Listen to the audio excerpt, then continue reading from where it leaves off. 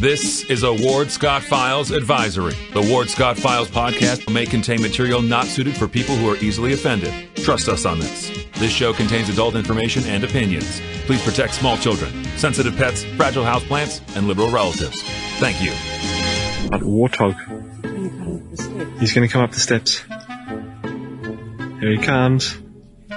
Oh my goodness, and he's huge. Hello, boy. Wonder if we can pet him. Hi, boy. Can we touch him? No, don't. Help me! Help! Morning, Professor Ward Scott here in the Manly Warthog Man Cave. Manly, emphasis on manly. I might be politically incorrect for saying that. I have so much fun saying it, therefore. And we're in the Mellon Law Studio with 50 years of experience. Mellon Law is the only official law firm partner of the University of Florida. And they won't back down. They're a full-service legal service. So check them out. And we're protected, of course, 24/7, 365 by my good friends at Crime Prevention, cpss.net. And check out the mugshots brought to you by Maurice T. McDaniel. And all of our sponsors and all of our donors, we really appreciate you very much. And good morning. I see some people checking on early to class. Boy, these people who get to class early, they always do well because, they get the notes and then they do well. I always let people use notes on the exams. Why not? I mean, in the real world, you take notes, do you not? And so that teaches you the art of taking notes. There's an art to that, and there's a procedure for that. So many, many things can be learned if you are guided in the proper direction, shall we say. Well, boy, I tell you, I call today's show More Partisanship. It never seems to expire, never seems to run out of cards in the deck of the politicians. But locally, I usually start out here with some local things too, because, and by the way, the wheels of justice, shall we say, are creaking forward slowly, but inexorably. I like that word, several syllables, towards some sort of denouement, which is a term for a moment of truth, if you will, in the world of fiction narrative. So I know you don't know much about it, but stay with me. But we've got more people. Now, some of the inmates who were charged and been taken to court are going to hire liars. And one has a public defender. There's still one inmate on the lam, oddly enough, and hasn't been picked up yet. And we have reason to believe it. He'll actually hire a liar or get a public defender. But we know that T.J. Shea, who took the Fifth Amendment, has the same attorney that is working for Grotos and Riles. So that attorney's no slouch. So it appears to be an interesting collision, if you will, coming forward that will be held publicly. If these guys actually say, I want to go to court and I want to tell my side of the story, then we'll get to witness the whole deal out in public. And somebody, T.J. Shea and Kim Barton, are going to have to crawl up on that stand and hold their hand up. And that's going to be an interesting moment. And I think we think it's going to come to pass. Yesterday, there was a national publication in town that you never know about these people who come from out of town from these national publications. And, I was interviewed by the New York Times. They kept trying to coax me into some sort of liberal interpretation of the felon vote a long time before we ever crashed into Zuckerberg. And, by the time I read the article, 99% of what I had said had wound up on the cutting room floor. They must have taken 100 pictures of me, none of which appeared. And now we have a publication here in town who spent some time yesterday with our data investigator, and I can assure you that he made all the proper ingredients for a good story, told very much to the point and with good documentation. He said they must have taken about 100 pictures of him, and I advise my good friend, do not be surprised if none of them appears, and don't be surprised if when the story comes out, it won't be anything close to what you said. This is one of the issues we always have to deal with in the media, and then yet people turn around and trust the media. And I have a good friend whom I used to do the show with, James Bozeman, who was a great co-host, a veteran of the media, And he's advised people not to believe a single thing in the media. At lunch with him a couple of days ago, it's always a great lunch. We block out 2 hours of time for it because there's so many stories we trade back and forth. But he is advising everybody, if you see it in the media, disregard it because it's not going to be the story. Of course, we know it because we're working behind the scenes on the media, getting documents that we're always kind of interested, don't appear in the stories, but we know exist. So that's sort of the purpose of the Ward Scott Files, is to get you behind the curtain, if you will, of whatever is going on in the public media. Now, I do find it amusing right now to read the Gainesville Sunset online. I don't take it in hard copy. I don't know why anybody would, but some people do. Bozeman hated to mow grass. Let me tell you a story on that plantation, Mark. When James Bozeman first bought his home, the grass was just a fright. It was all over the yard, hadn't been mowed for a while. I took my trailer and my riding lawnmower over and I mowed it for him. So when he appeared at his place to move in here in the city of Alachua, he thought maybe the city had mowed it and he was going to get a bill because he hadn't mowed the lawn and he'd violated some code. So he called me up and he said, guess what? He said, my yard when I moved in was mowed. I guess I'm going to owe the city a bill. And I said, well, just send that money on over to me, my brother. I mowed it for you. So that's always a funny story we have between us. Thank you for reminding me of that, Plantation Mark. Known on this chat side as Margaret Cook, but it's Plantation Mark, probably Margaret too, and Nelson. But Bozeman didn't mow grass. In fact, he got a very nice self-propelled lawnmower. I went with him to get it. And I don't know how Mark remembers all these stories, but it's funny. I went with him to get it. And he purchased the lawnmower, very nice lawnmower. And it ran, all you had to do was hang on to it. And it dragged you around the yard. And then next thing I know, he's called me up and says, come get this. I'll give it to you. I don't want it. I'm not going to use it. So, yes, you're right, Mark. Bozeman hated to mow grass. So anyway, we were talking about the media, and I do take a look at, as you know, from time to time, the letters to the editors, because as I think I went through the one yesterday, or time flies, maybe it was the day before, where the gentleman had written in about single-member districts and didn't have a clue what he was talking about, but it seemed to serve the purpose of the editorial position of the Gainesville Sun, no doubt, and certainly the liberal county and city commissions of Gainesville and the county in that single-member district are just inherently bad.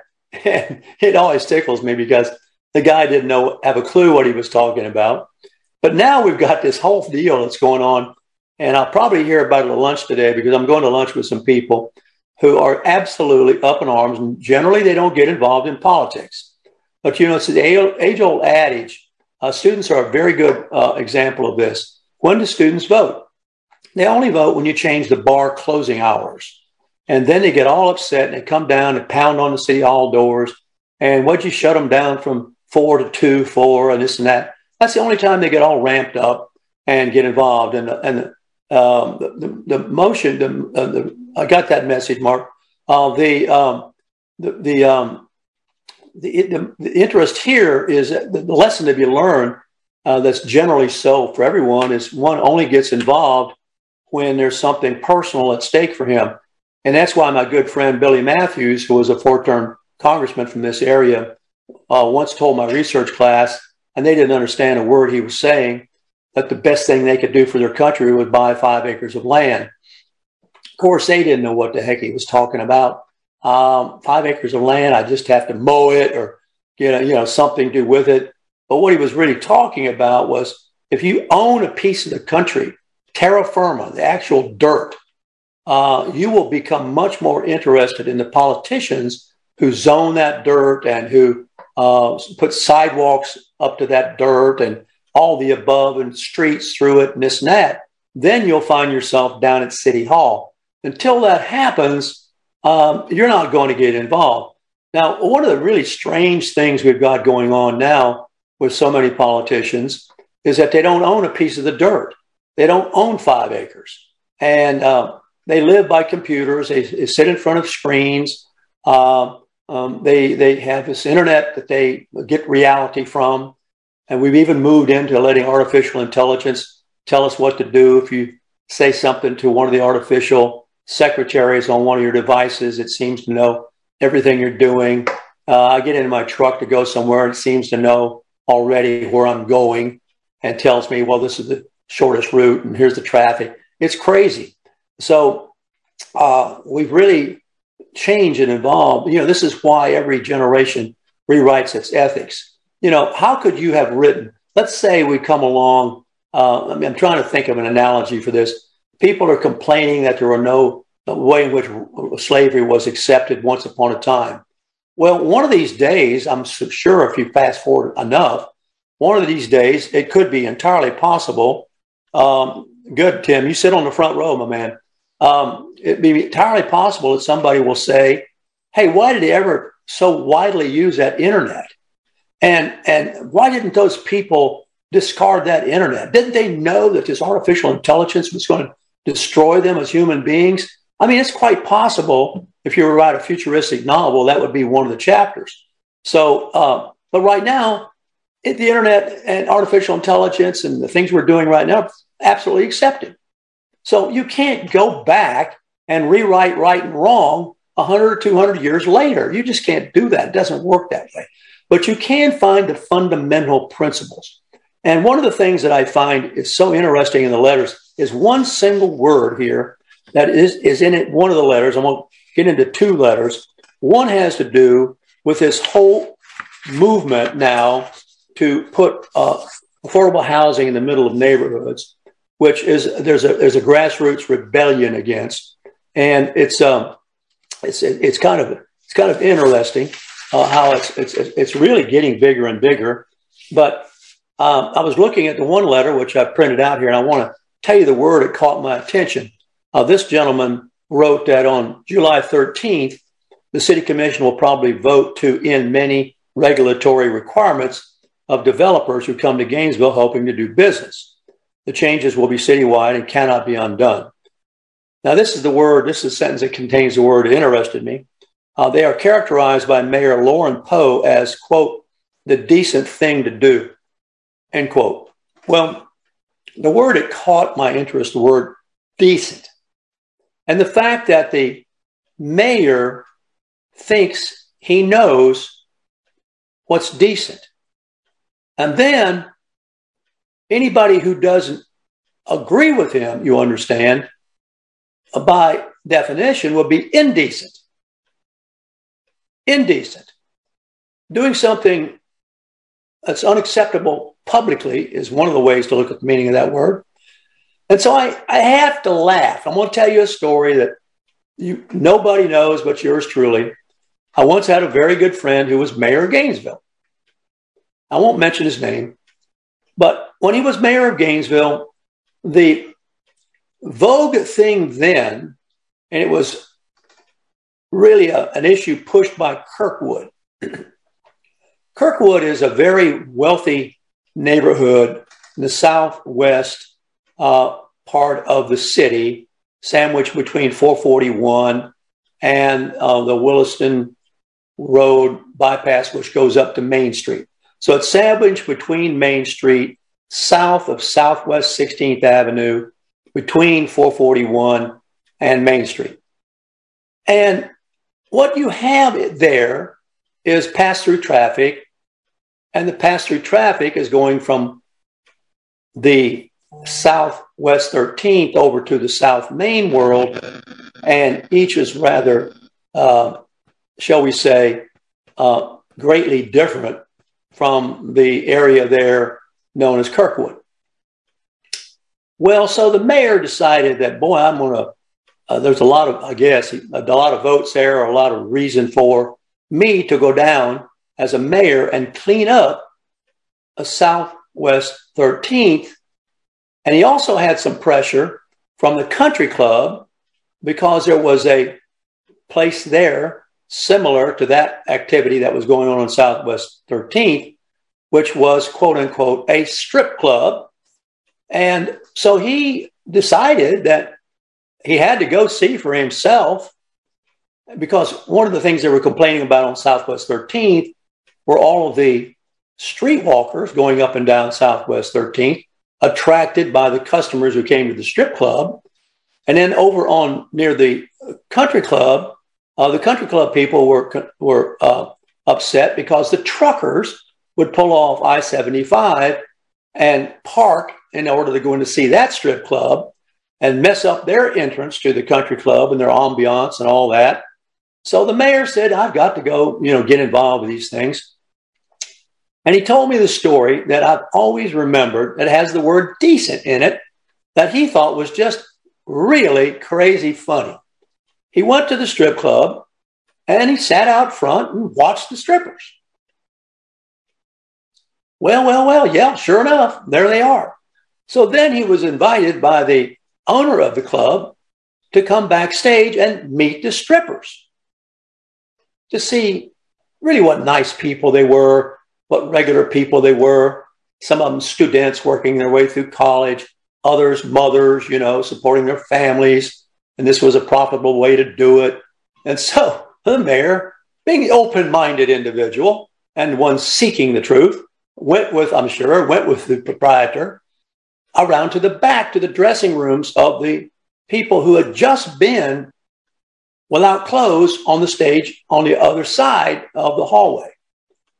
But when the proprietor came to the door that was closed, where the strippers were now, clothing themselves, he knocked on the door and said, "Are you decent in there?" So when I saw this letter, I apologize, where Poe said the decent thing to do was to put affordable housing in the middle of neighborhoods. I had to think, well, the decent thing to do if you want to meet the strippers that you just saw without clothes is wait until they have clothes on. It was the dangest thing. That one of the funniest stories I've ever heard, loaded with some kind of ironic truth. You, my students, sort it all out and see if you can instruct me on what it is. But it was really a moment of enlightenment, I guess, and it made a humorous story, but a serious story. Now, here we have another mayor who's not at all concerned about strip joints. I don't even know if there are any in the town. I don't think there's possible now because there's so much natural stripped down, if you will, behavior. So I don't even know if that would apply. But here now the word decent is now being applied to cramming affordable housing into decent neighborhoods. But Poe sees those neighborhoods as indecent because they're not willing to accept affordable housing. And I guess the comparison here is that the proprietor of the strip joint wanted to impress upon the mayor that the girls were decent because they were clothed before you could come and talk to them personally. It is really beyond. It's Saturday Night Live material. Now, the other thing that is in here, you probably don't remember, some of you old timers will, a lady named Jean Chalmers. She was married to a gentleman who was a history professor at the University of Florida, wore a bow tie, had a mustache, dressed nicely and all that. I believe she was originally a Canadian. She was a lady who was the mayor for a while. I knew her. I knew him. I knew all these people. And now she's up in arms. And I have to read this to you. And she writes, her name is Jean Chalmers. She has a daughter here in the community, and she knows a lot of people. I think her husband's died, but she's still around. Nice lady. I always liked her. Very liberal, but she would listen, And so she says, "I am sick and tired of young city commissioners and newspaper reporters implying that I'm a racist because I do not want a quadruplex overlooking my backyard." That is one hell of a sentence. I mean, it really is. Because here is a liberal former mayor. Now, what I'm trying to impress upon you people, my students, is that every generation rewrites its ethics. And so now it's rewritten on Jean Chalmers. She was the farthest thing from a racist when she was the mayor, and she's going to elucidate that in this letter to the editor. But yet the young people come along and think they know everything, and it all applies to every generation and every decade. And so she's been the object of scorn of all people to be called a racist. Now, I've been called a racist. I mean, that's the race card. If nothing else, you nullify, you go to the business and call them racist. Then, they get all scared and creaky-kneed, and they don't fight back. But she's fighting back. She said, I'm sick and tired of young city commissioners and newspaper reporters implying that I'm a racist because I do not want a quadruplex overlooking my backyard. They have no knowledge of local history and would do well to spend some time at the Matheson Museum. I have to echo her. I agree with her. You take the Poodle and the communist Cuban Cinco, they don't have a clue about Gainesville. How in the world? I'll tell you how they get into office. No decent person wants to be a politician, with exceptions. We've got some great ones in Newberry. Don't get me wrong. I mean, I think Newberry has the best commission in the county. Gets things done. It's got leadership. It's got more than one leader. It's got several leaders. It's got, great city manager. So they're not all defunct and dysfunctional. And we've got some great people in Micanopy, really. And here it's really an interesting kind of world we're living in.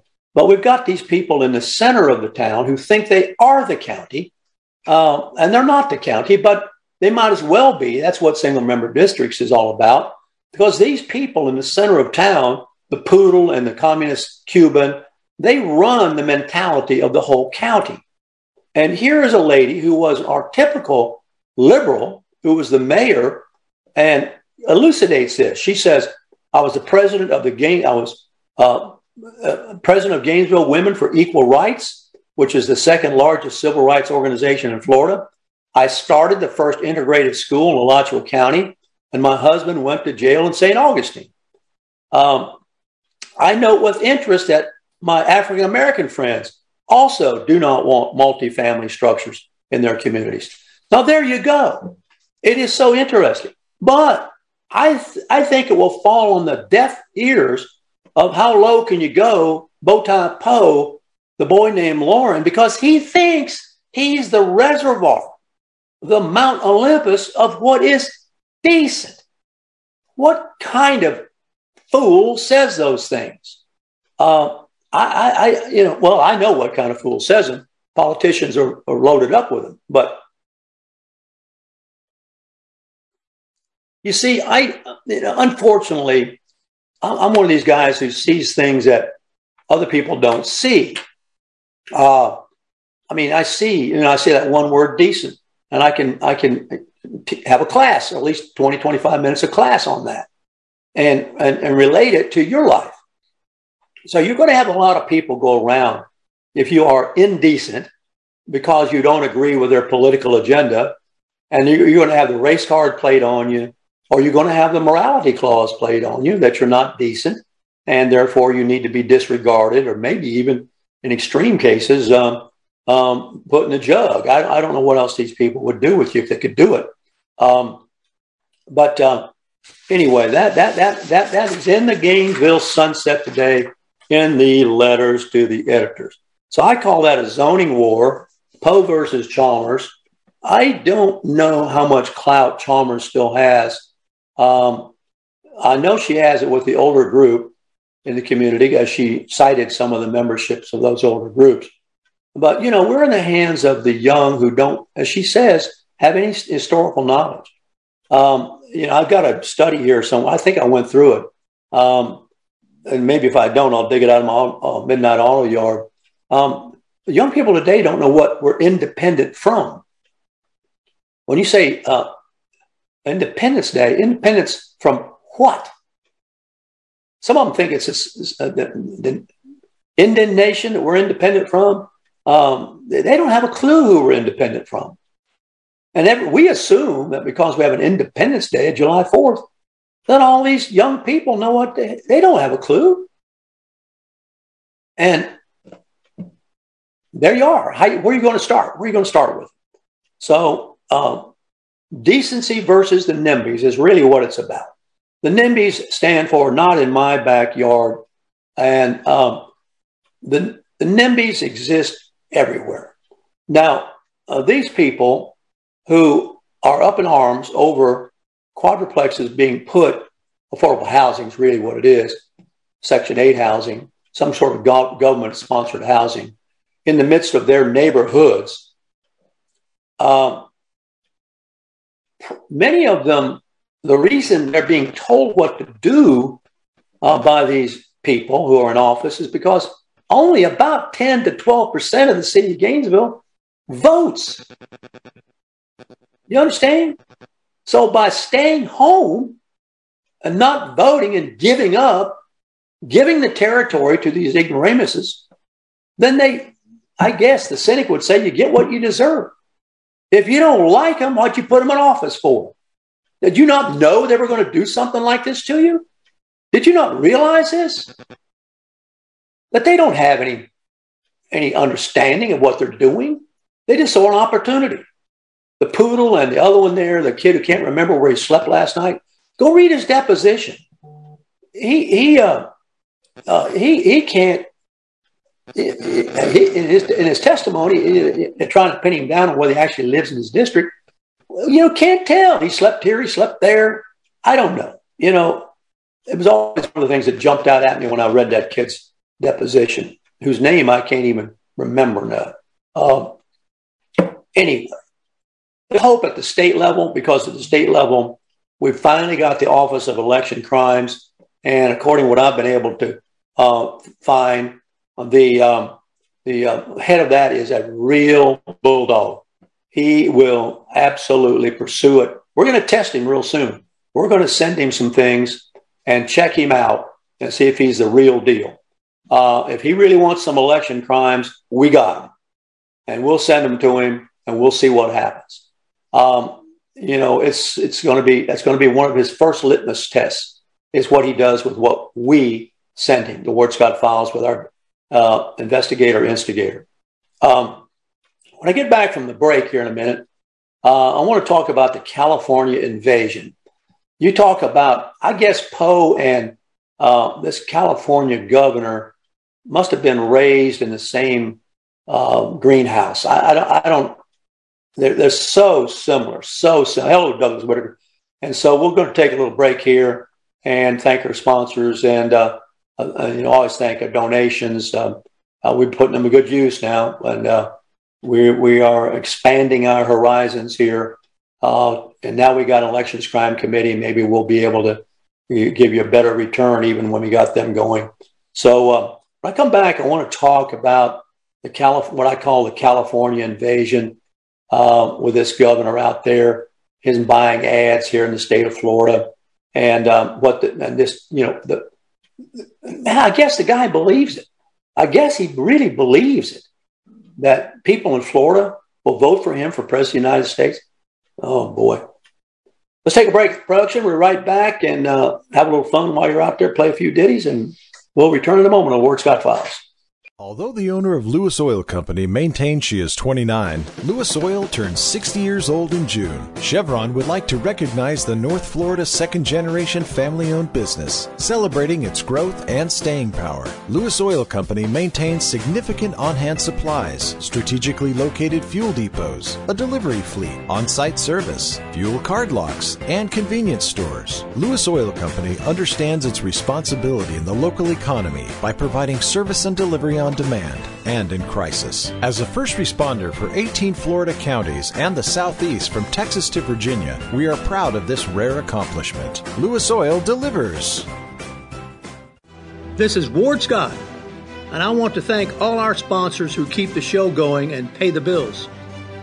The Ward Scott Files premium sponsors are Crime Prevention Security Systems, large enough to serve you, small enough to care. Melvin Law, the only official injury partner of the Florida Gators. The Ward Scott Files Gold sponsors are Maurice T. McDaniel, Shoot GTR, On the Spot Dry Cleaners, R&R Construction, and Style Cuts. If you are interested in promoting your business on the show, you can visit our website, www.wardscottfiles.com, and click on the Advertise Here banner on the right side of the page, or call my friend Freddie at 352-284-3733. Again, thank you to all the great businesses that support the Ward Scott Files. And remember, if you like the show, thank our sponsors and support the businesses that support us. What you just said is one of the most insanely idiotic things I have ever heard. Everyone in this room is now dumber for having listened to it. May God have mercy on your soul. Or that very much surprises me that you've never been tased. You can't handle the truth. All bees poop. Warthog. He's going to come up the steps. Here he comes. Oh my goodness, and he's huge. Hello, boy. Wonder if we can pet him. Hi, boy. Can we touch him? No, don't. Help me! Help! Help! Although the owner of Lewis Oil Company maintains she is 29, Lewis Oil turns 60 years old in June. Chevron would like to recognize the North Florida second-generation family-owned business, celebrating its growth and staying power. Lewis Oil Company maintains significant on-hand supplies, strategically located fuel depots, a delivery fleet, on-site service, fuel card locks, and convenience stores. Lewis Oil Company understands its responsibility in the local economy by providing service and delivery on demand and in crisis. As a first responder for 18 Florida counties and the Southeast from Texas to Virginia, we are proud of this rare accomplishment. Lewis Oil delivers. All right, welcome back to Ward Scott Files. I want to make sure everybody's decent there when we come back. That's a funny word, isn't it? And I'm watching to see who checked in here while I went to heat my coffee. Yeah, I hear that voice over there. I'm not supposed to hear, I don't think, am I? So Gavin Newsom, well, we know what he's up to. The guy has begun his presidential campaign. Well, why not? I mean, why in the world would anybody put any kind of money or more lies or whatever behind Biden? The guy has got, as we all know, the lowest popularity or favorability or approval or whatever you want to call it, support of any president in my lifetime. I mean, the guy is just in the tank, but he doesn't know it. I mean, he doesn't seem to understand it. I mean, I got a little thing here that tells you some things that I ran across. I'm always reading, I'm always researching. Here's some stuff I think that has given.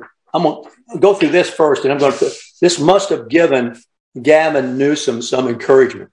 First of all, you remember, and there's a lot of people who've been writing about this in different publications. Karl Rove has written about it in the Wall Street Journal. Other publications have written about it because it's so odd. And that's the chaotic withdrawal from Kabul. I mean, I've talked to military guys. I go to the range and I shoot with ex-military guys. I'll be going out there tomorrow. We know how much ammunition costs. Every time I fire a round of a 9mm, by the way, Biden says that'll go through your lung. Every time I fire a 9mm round, I'm spending, and this is about as best a deal as I can find, 34 cents. So, the magazines of some of the pistols hold 11 with one in a chamber, so 12. So let's just say that you're just going to fire 10 rounds and multiply it times 34 cents. Every time you empty your magazine, you spent $3.40. That's just a 9mm round. So now imagine an entire military base abandoned by Biden. And what does he turn around and call it? Do you remember this? A successful mission, an extraordinarily successful mission. It drives us nuts to think of all those weapons, those of us who, have weapons, have rifles and pistols and ammunition. We know what it costs. So if you have 5 or 6 of us at the range, how much money do you think you're looking at there? And each one of us has maybe brought out 1 or 2, maybe 3 different pistols, maybe 3 different calibers, maybe 9mm and maybe 40, 45, what? A whole military base? This guy just walks off and surrendered it to the Taliban and call it the right decision? I don't know whether, I've seen a lot of goofy things in my time. I guess if you live long enough, you will. Nobody's saying a thing about that. By the way, I've got a soldier with whom I communicate over an encrypted message system who is in Ukraine. And I need to remember all the different places he said he's listened to me in. He's been moving around over there and with units surrounding Ukraine. So he's listened to me constantly the whole time he's been at the front of the whole world there of chaos. So we get all over the world with the Ward Scott Files. And maybe I get a little time here. I'll go find some of the countries he named, but that he listens to me from. And I see, of course, we got some people listening to me from out of the country now. And then put that, Ken Hillier, my old roomie, he was an airborne medic in Vietnam. I mean, been through the worst kind of stuff you can imagine. What would you think? And Plantation, what do you think were those rounds, Ken, that you were being shot at with and using to shoot back with? What are they costing? So we've got this president. And by the way, I want to get into the foolishness of how that war was governed, unfortunately, at some point during my presentation, maybe not today. So that's one thing. And then inflation. Who in the heck can deny that the economy is on everybody's mind? Now, the withdrawal from Afghanistan might not be because the press doesn't cover it. The press doesn't cover it. Where to go? I don't know. And now we're giving billions more to Ukraine. I mean, it seems to make, I don't know if it makes any sense or not, but it's more Biden. More Biden. Why didn't he just take the stuff in Afghanistan and ship it to Ukraine? Does that make any sense? A businessman would have done that. So he's got his head in the sand about inflation, too. He has said that the job reports, let me see if I can get this quote. History has been made. He said that 2.9 million fewer Americans were working before the pandemic, and inflation was 7.9% over the preceding 12 months. But a couple of weeks later, Gallup released a poll saying that was all BS, and he had a disapproval rating of 62. Yet he was touting this as historic progress. So he doesn't hear what the people are saying. He's absolutely disconnected. He's, I guess, surrounded by people who keep him from hearing what's going on. The Roe versus Wade thing, he has said some crazy stuff there that has led to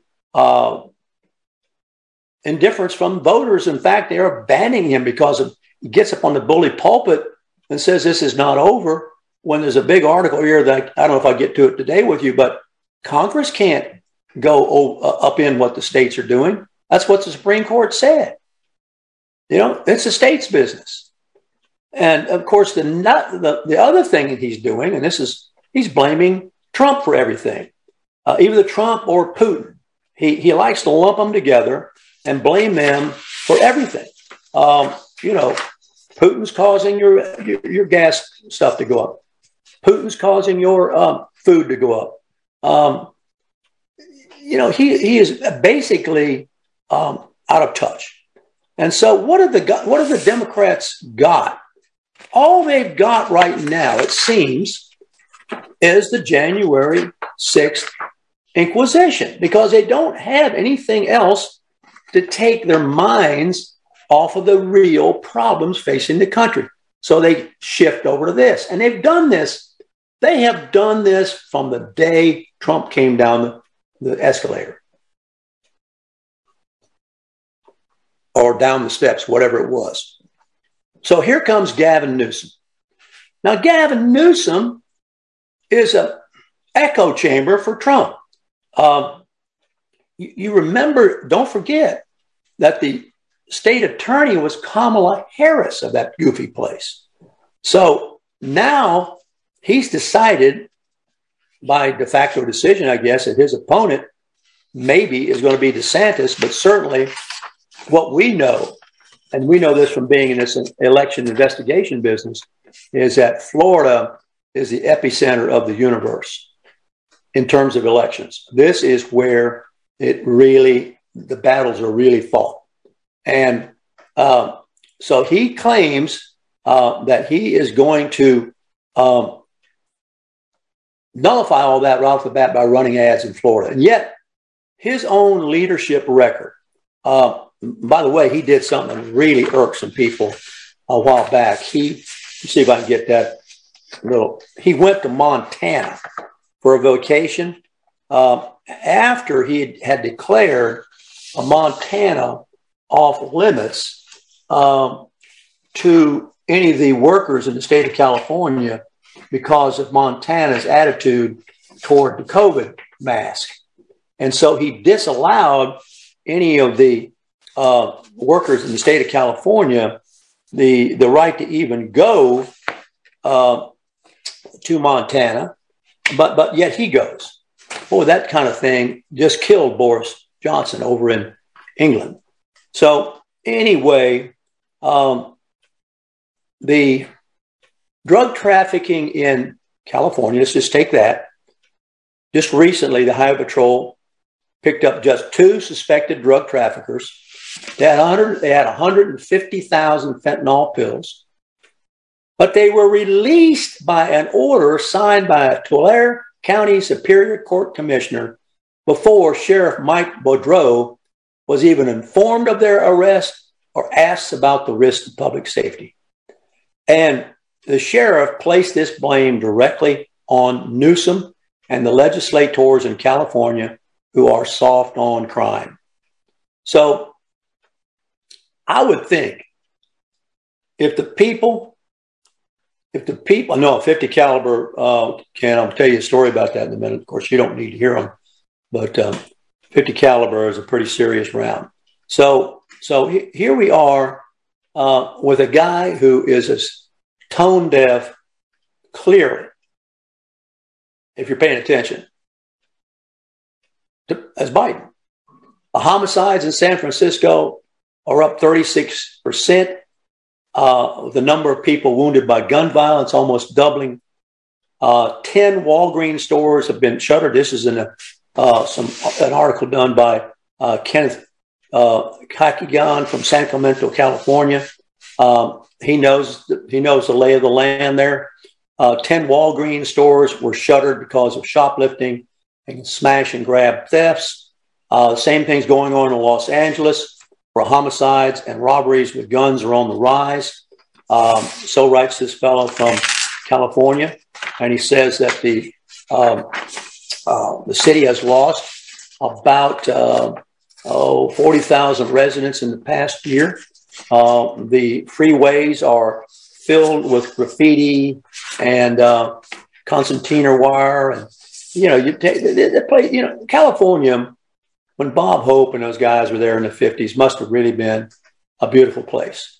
It's hard to screw up a beautiful place like that, but they've managed to do it. Now, the residential, you think GRU's bad? The residential users of electricity in California pay 66% more than on average than homeowners anywhere else in the U.S., and I guess that includes good old Gainesville. So the high utility costs, the crime, Kamala Harris as your state attorney, the homeless and the hungry all over the place. California's farmland is drying up. They've got a Jerry Brown high-speed train to nowhere out there that, robbed Central Valley farmers of their land. State's public schools are struggling. This is from this guy who lives in California who's writing this. It is disgusting. So the guy has the nerve to come down here to Florida and take out an ad. I'll bet you. I will bet you right now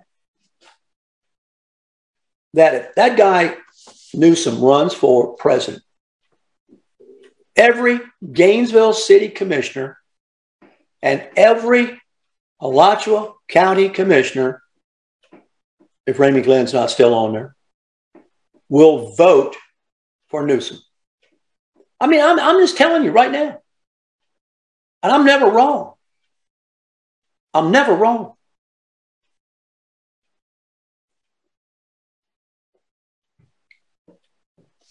Now, yes, Newsom traveled to Montana. I found the article here in the Midnight Auto Yard with his family, despite a state-funded travel ban. It wasn't over COVID. It was over its LGBTQ policies.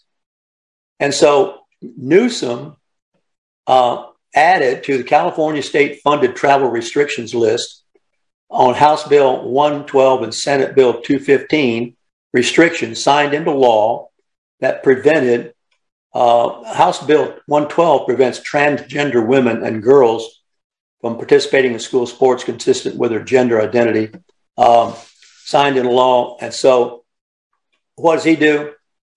He says, okay, this is in Montana where they did this. Because they signed in to law in Montana, these restrictions on LGBTQ, you guys who work for the state of California here can't go to Montana. Yeah.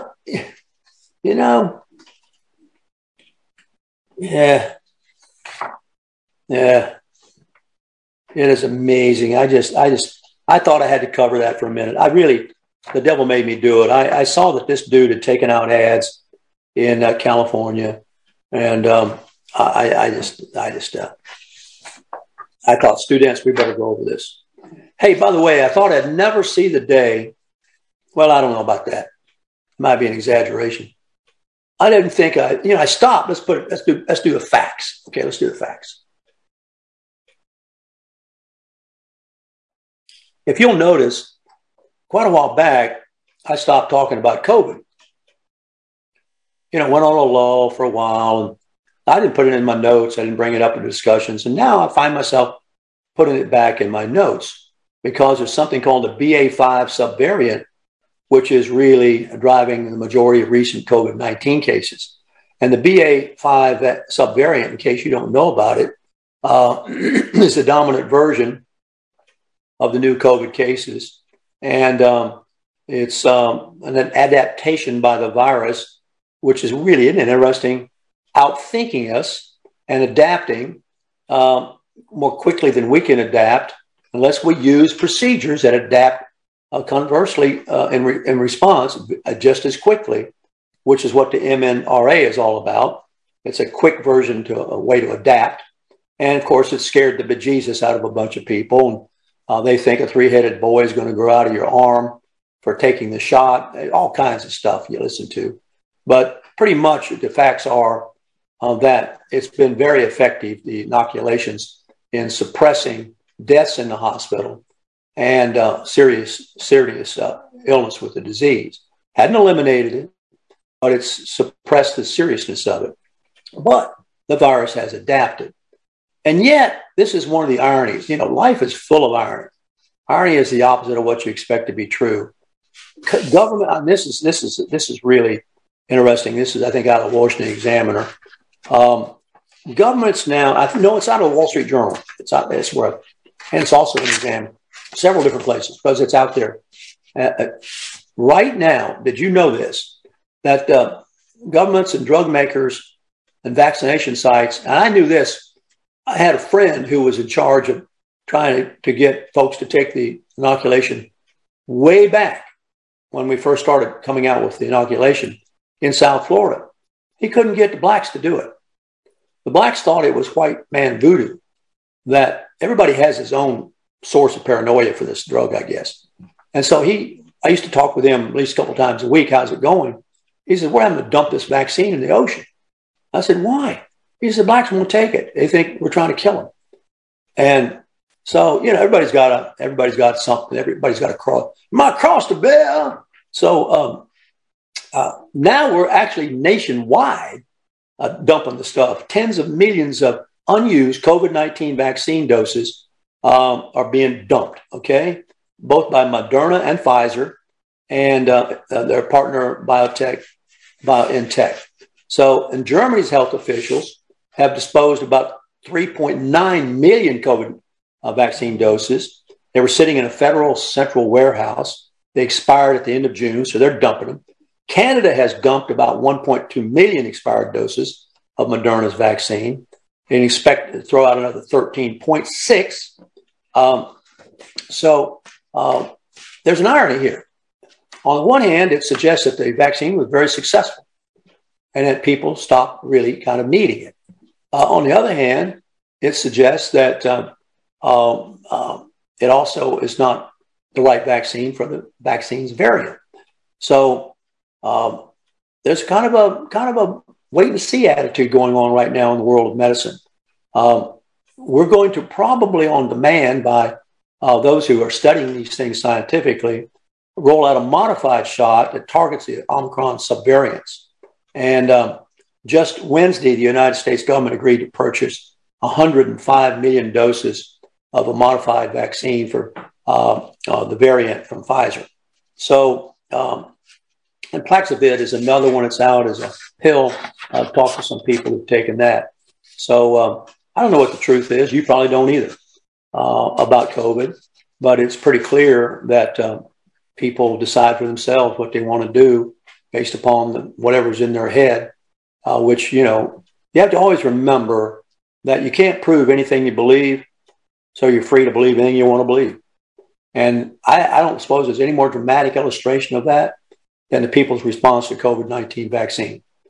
I have found myself talking to people whom I considered up until that conversation to be bright, to be tolerant, open-minded, even critical of people who aren't open-minded. Ironically, they're conservative Republicans and they're critical of liberal Democrats because they're not open-minded. But you mention the vaccine and they become as close-minded as a liberal Democrat is about issues that the Republican thinks the Democrat should be open-minded about. It's a very interesting illustration of human nature. Once again, I suppose the old adage fits. Depends on who's bored the cabbage. So I've had this conversation many a time with bright people who blank out when you mention the vaccine, become argumentative, even raise their voices. Oh, he died of a heart attack, or you can't prove it. And then, away they go down the very same road that the liberal Democrat has gone down about election engineering, for example. Neither voice can prove anything. So they believe what they want to believe. Why they need to believe? That's a case for one of you to research. So there's a lot of wastage, a new word I learned, wastage, going on. And we're going to see how that all winds up. I don't know where it's going. You don't know where it's going. And I'm going to guarantee you that you're going to see it all across the spectrum here. You're going to see masks, no masks, shields, no shields, shots, no shots. It's going to be all over the place. It's going to be once more. Now, one thing that I'm pretty sure of is that the Democrats will put that in their playbook and use it. And they'll bash the Republicans over the head with it if Omicron cranks up its ugly head about election time in the fall, or if the Democrats manage to make the stats look as if Omicron has poked up his ugly head. Whoa, they know exactly that will tweak the Republicans. Probably nothing, Superman was Superman until Kryptonite.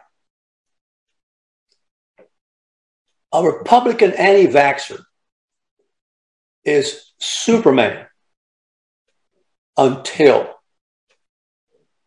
the subject of the vaccination comes up. And then it's like kryptonite. He loses it. Argues, defensive, can't prove anything. Just knows there's no precedent.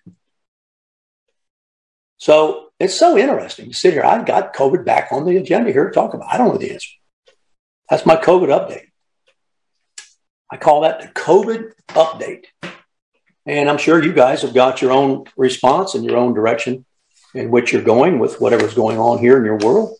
But that's the way that's the way they are as people, So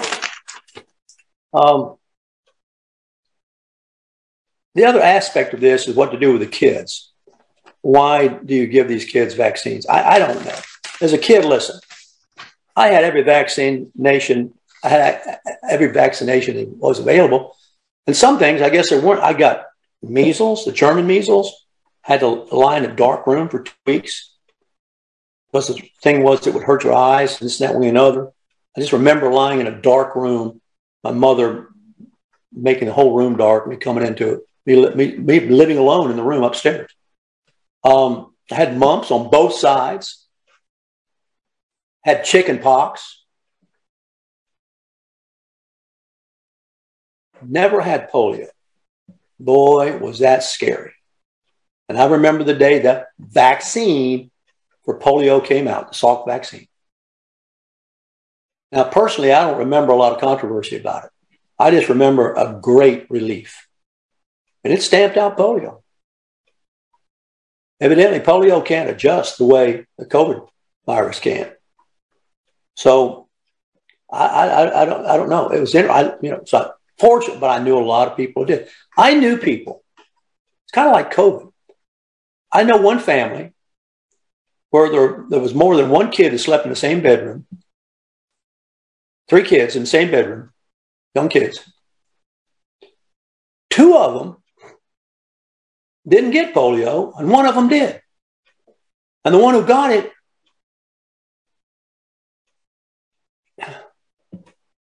and I don't like that word. It's not the right word. Handicap's not the right word. Still physically affected by it to this day.